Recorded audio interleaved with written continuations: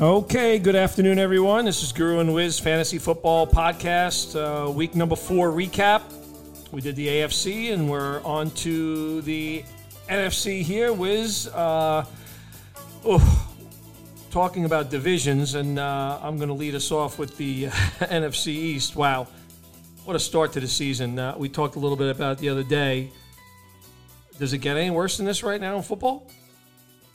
Yeah, it's tough to look at. I mean, if you're a team in the NFC East, my advice is to go out there and try and get a tie.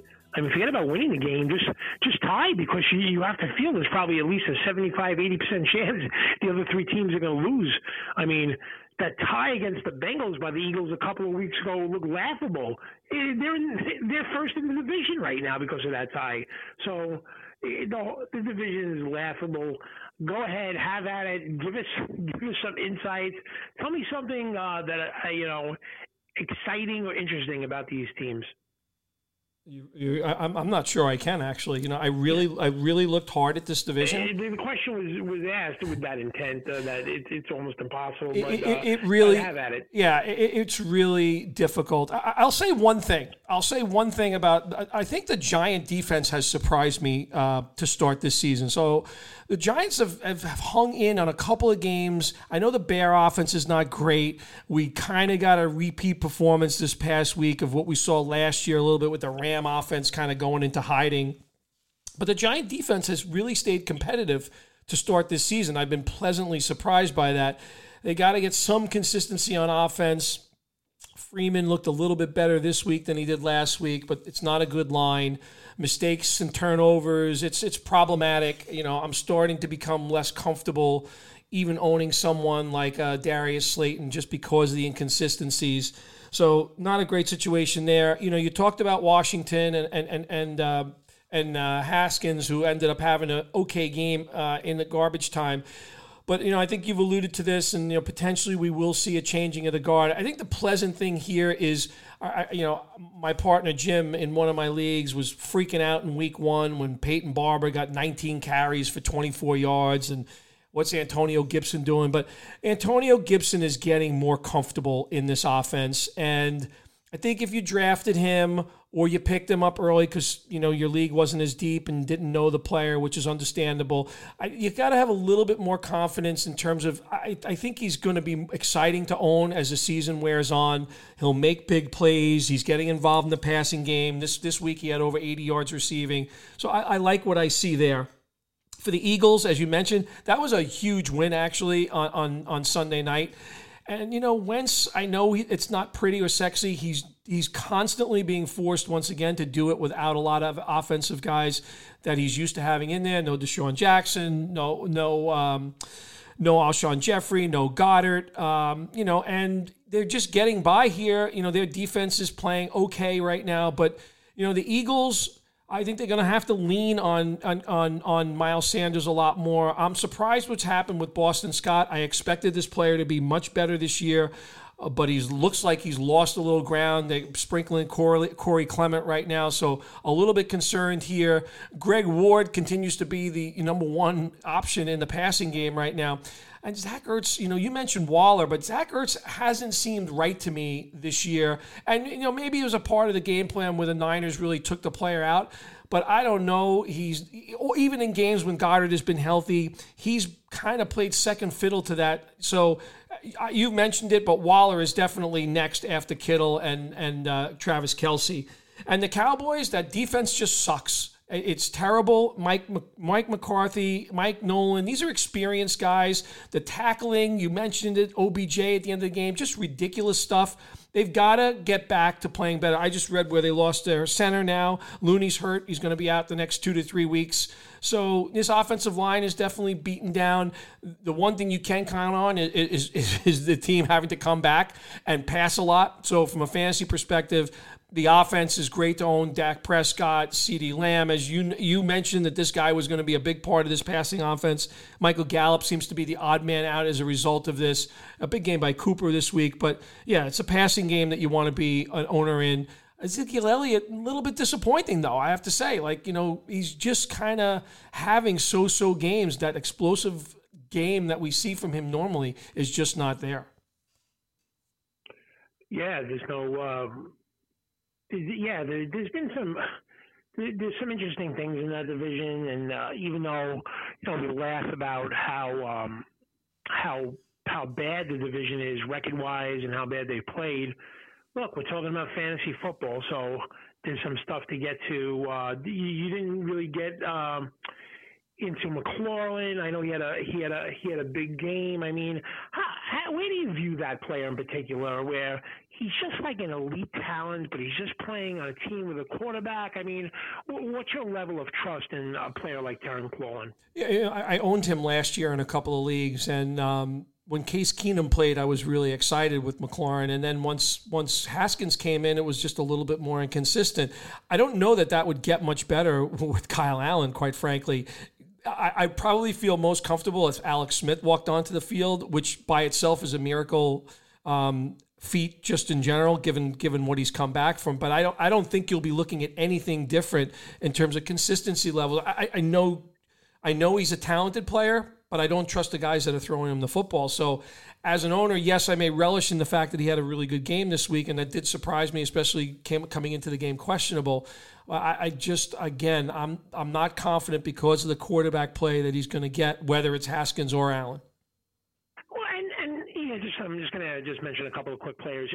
You loved Boston Scott. I mean, you had as much equity as you possibly get on the player, and more importantly, the Eagles were high on the player.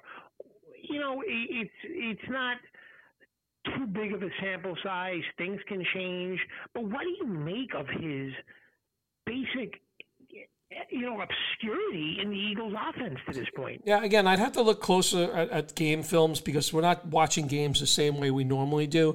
I don't know if it's been missed assignments or just not, but they're just, even in the game where Miles Sanders wasn't there, he wasn't that impactful. Yeah, and right now I look completely wrong on the player, because last year he was such a big part of what they did at the end of the season, especially in that passing game. You've mentioned this before about players. Sometimes it's confidence, right? Like it's like hitting a putt in golf or making a free throw, and you lose that confidence. You're missing assignments. Your head is somewhere else. I don't know the dynamic there. I know what the player did last year, and we talked about, yes, that the player was going to be a part of this offense, especially you look at what Green Bay did last night with their running backs in the passing game when their receivers were kind of compromised, and you would think the same thing would happen with the Eagles, but it's just not been the case. So I would love. I mean, the thing that concerns me about Boston Scott is I get they're gonna ride Miles Sanders. He's a complete one, and it's not that Boston Scott's a 1A or a 1B or anything. As far as the Eagles are concerned, Miles Sanders is their guy.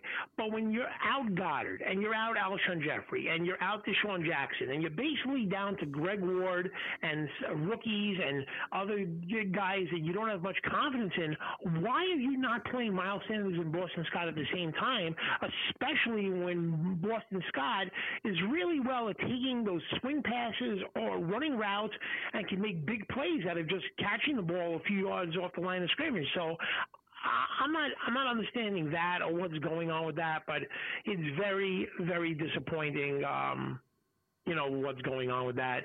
As far as the Cowboys, we don't need to keep laughing about how bad their defense is, but I am loving me some CeeDee Lamb. Oh, my goodness, do I love that player. I mean, he's one of my favorite players in the NFL.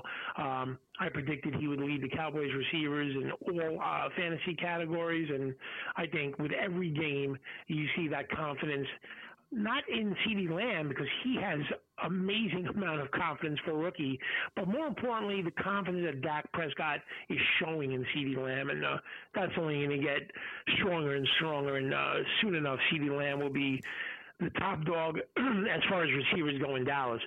Let me start off with the NFC North. Let me go to the NFC North, where the Vikings got their first win of the season. I'm not sure it's because they're playing any better or because their opponent was the Texans. So that was that was something we'll have to wait and see. But look, Jefferson looked like he's starting to play with more confidence, and Kirk Cousins is having confidence in the player. It just looks like it's a three-man. That's it. It's like it's Cook, Thielen, and Jefferson. There's not much contributions from the other players. I've been high on Irv Smith, and Kyle Rudolph's been pretty quiet, and not much else to say about the Vikings. We'll see how that goes. The Lions do what they do best. They get off to a 2-touchdown lead, and then they go and lose the game. It's amazing. A coach who prides himself on being a defensive coach and stopping other teams, they really have difficulty stopping anybody. I am lost as why they're having Adrian Peterson as their lead guy. You have a young guy who you drafted a few years ago, another rookie who you drafted early this past year, and they're now second and third on the depth chart behind Adrian Peterson. I don't really get that. Kenny Golladay back. Looks like he hasn't missed a beat. After the bye week, I expect him to maybe be a top 3 to 5 fantasy receiver the rest of the year. The Bears, I don't really think it matters. Nick Foles or Trubisky, I don't have any confidence in either of those players. If you have Allen Robinson, be thankful for the last garbage time drive where he basically got all of his fantasy points. Montgomery's been okay.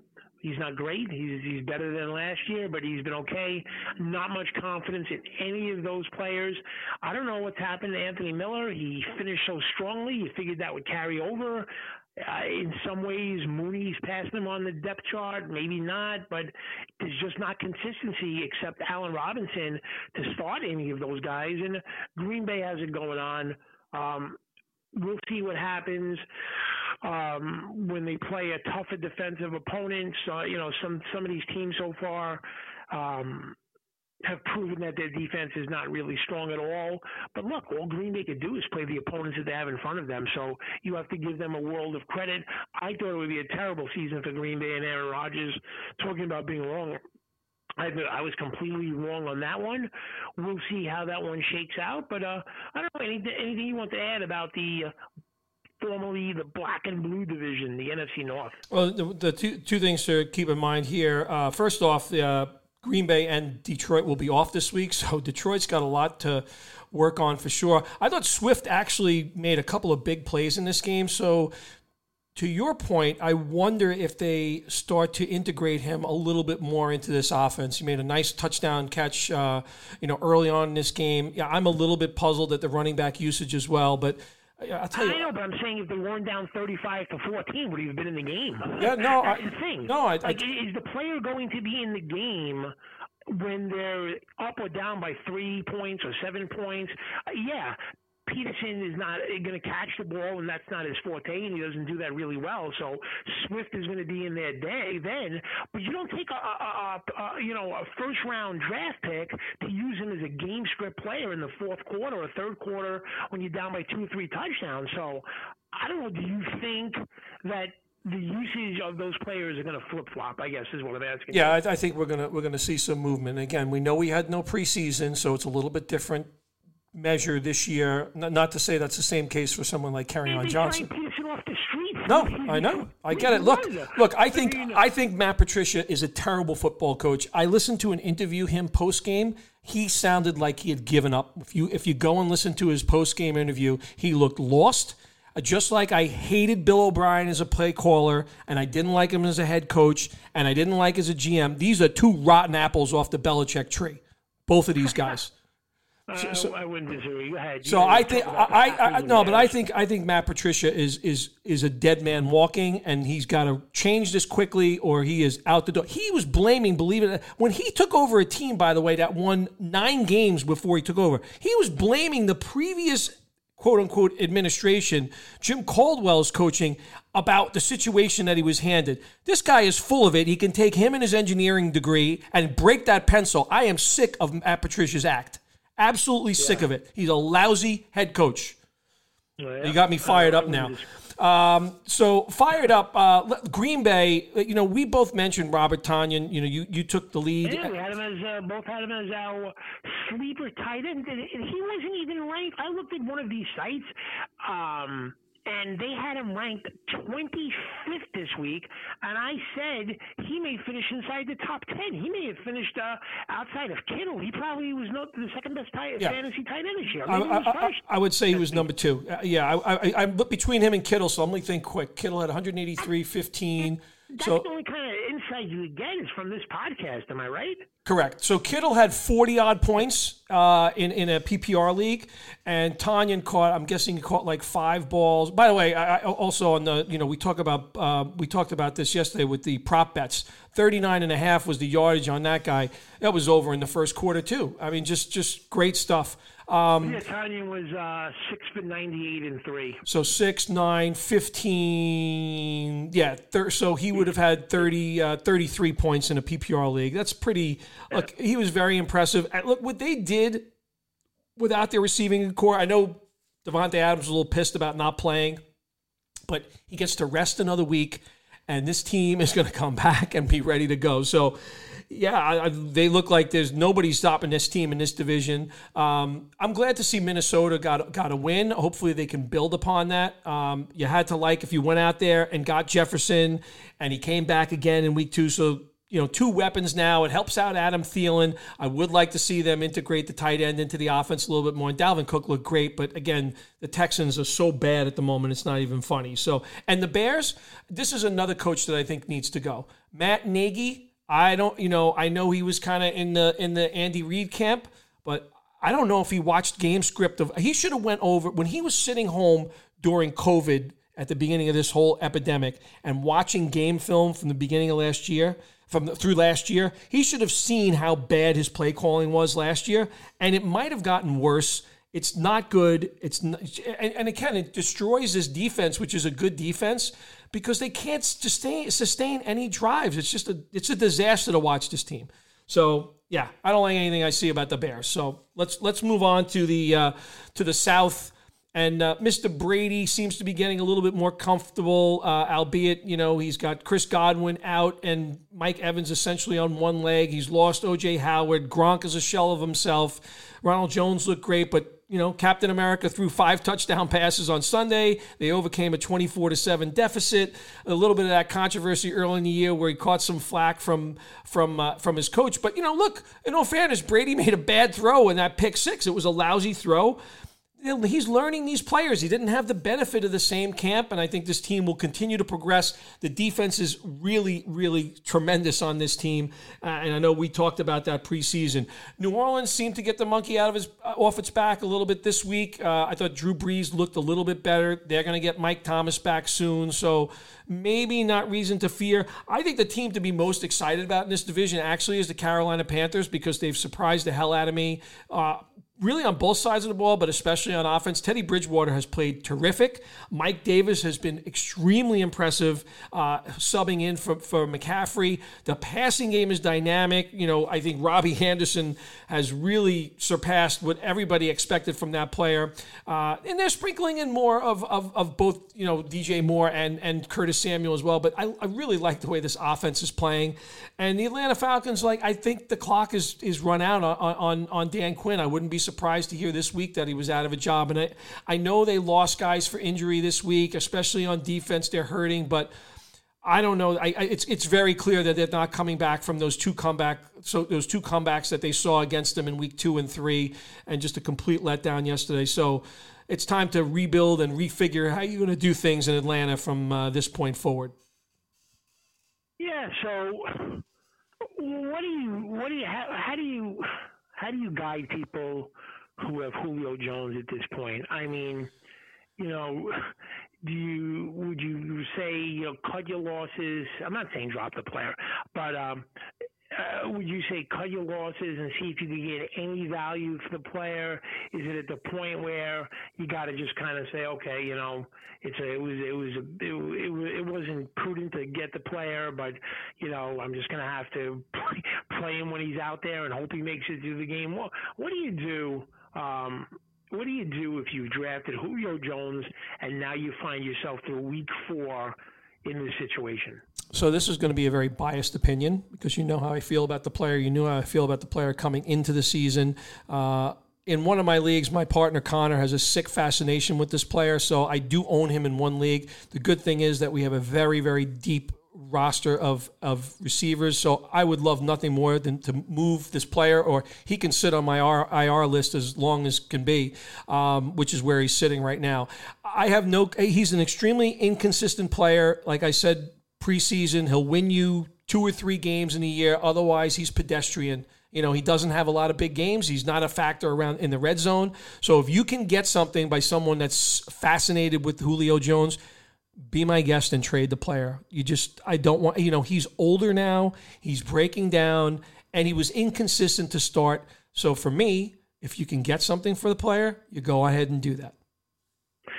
Yeah, so I'm not going to really add much to the thoughts on the division, with the exception of one thing. You mentioned Robbie Anderson, and I am going to have a new draft philosophy for 2021.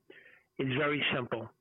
Any player who in one way, shape, or form gets rid of Adam Gase, whether Adam Gase used to coach the player, and now Adam Gase doesn't coach the player on that existing team, or if the player leaves the team that Adam Gase coached, that's who those guys I'm going to be drafting the following season.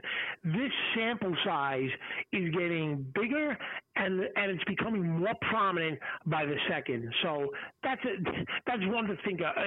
Keep an eye on. If any Jets, go to a different team next year, I will be drafting them, including Le'Veon Bell.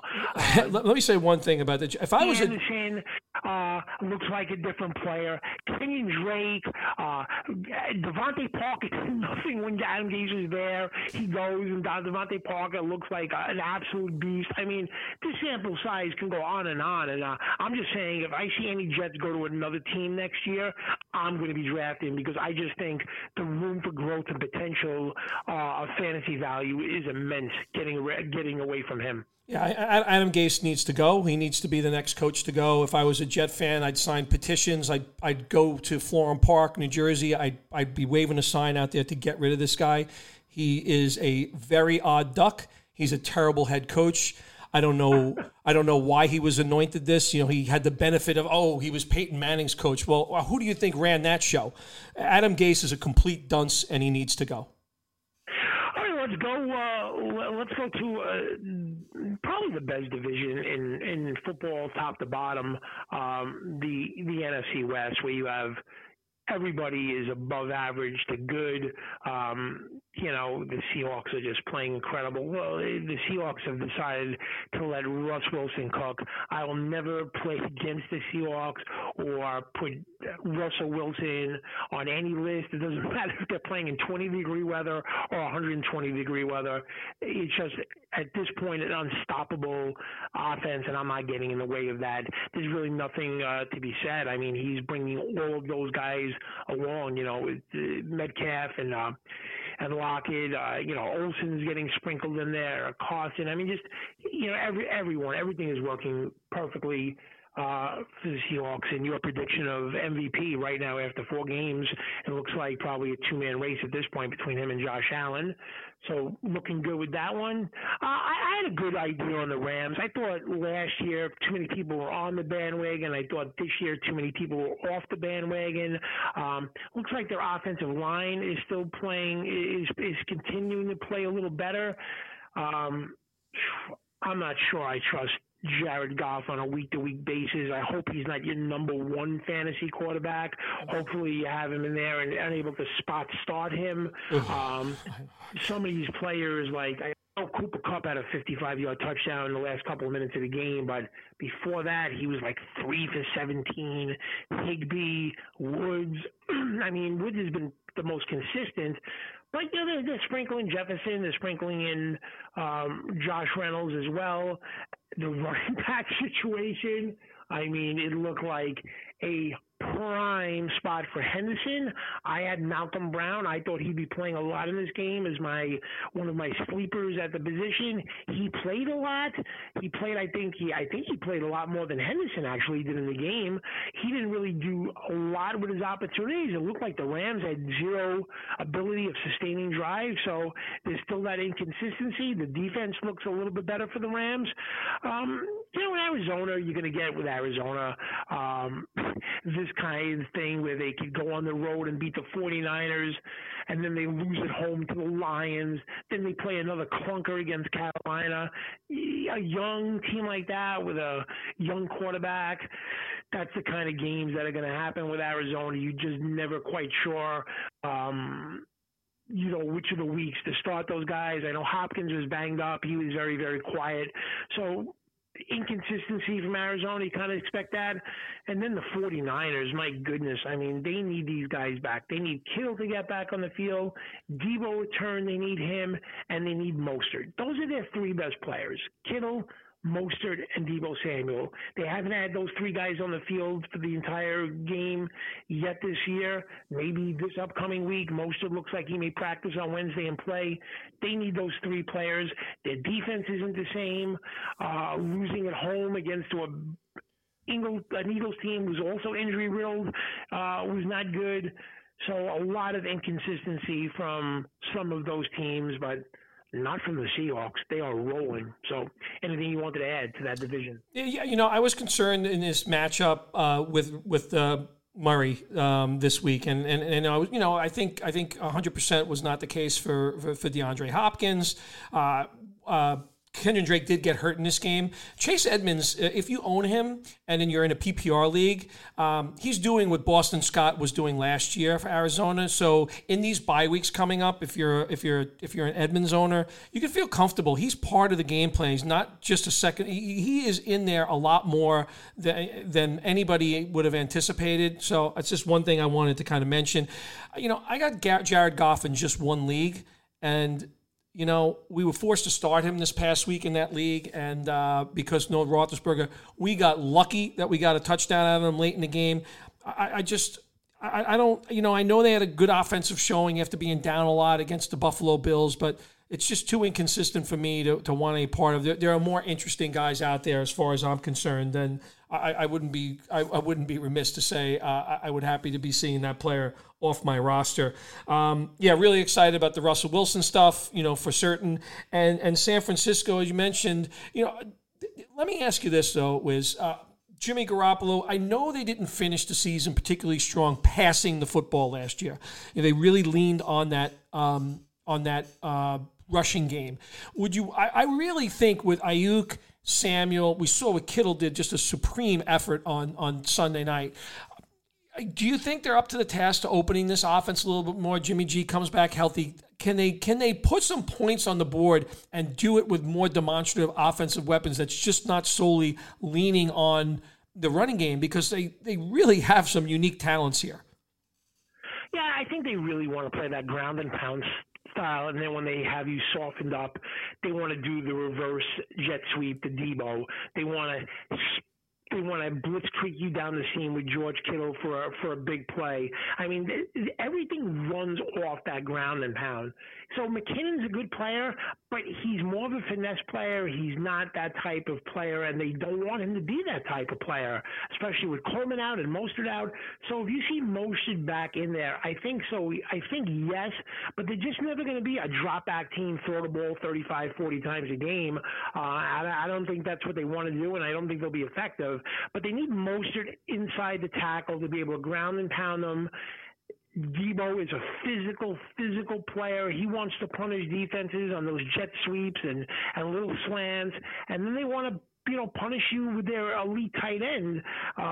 So they have to have all those pieces in place to do that. I just wanted to mention one quick thing, that the Thursday game, Tampa Bay's playing on Thursday, and all four of their receivers, Scotty Miller, Justin Watson, Mike Evans, Chris Godwin, are either legit questionable or on the wrong side of questionable going into this Thursday game. And you talk about a bad timing for a Thursday game.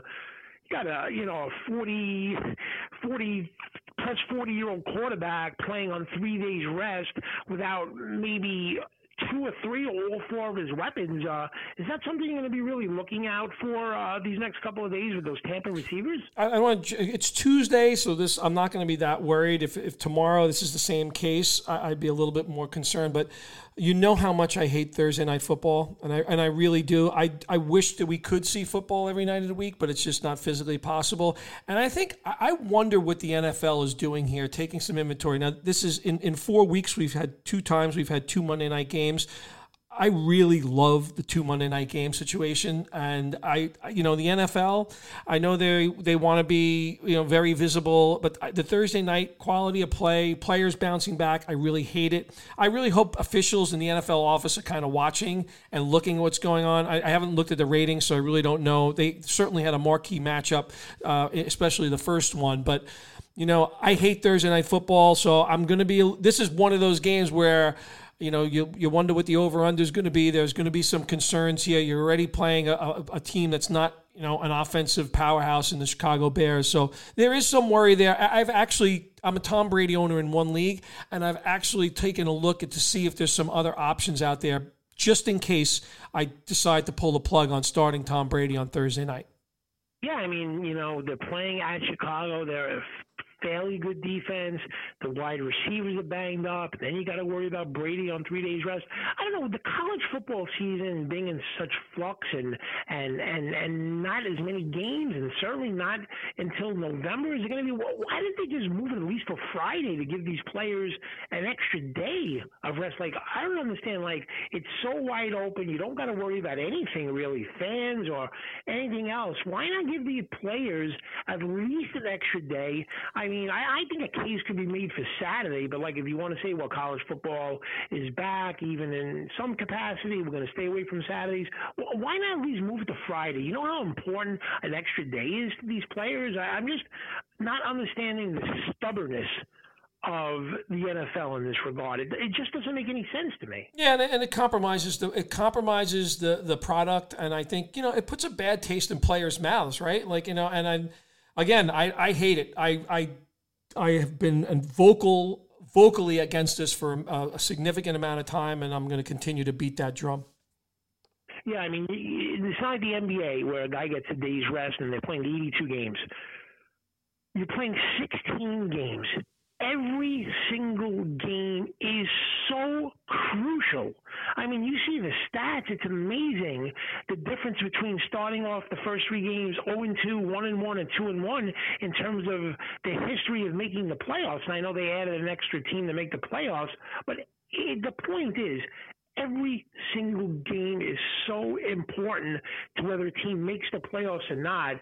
I just don't understand why they keep sticking with this, and it's compounded by what's going on this year, and with college football and the availability to move that game to Friday or Saturday night. There's not just much competition anymore. I just don't understand it. I think the fantasy community would love it. I think the NFL people would love it.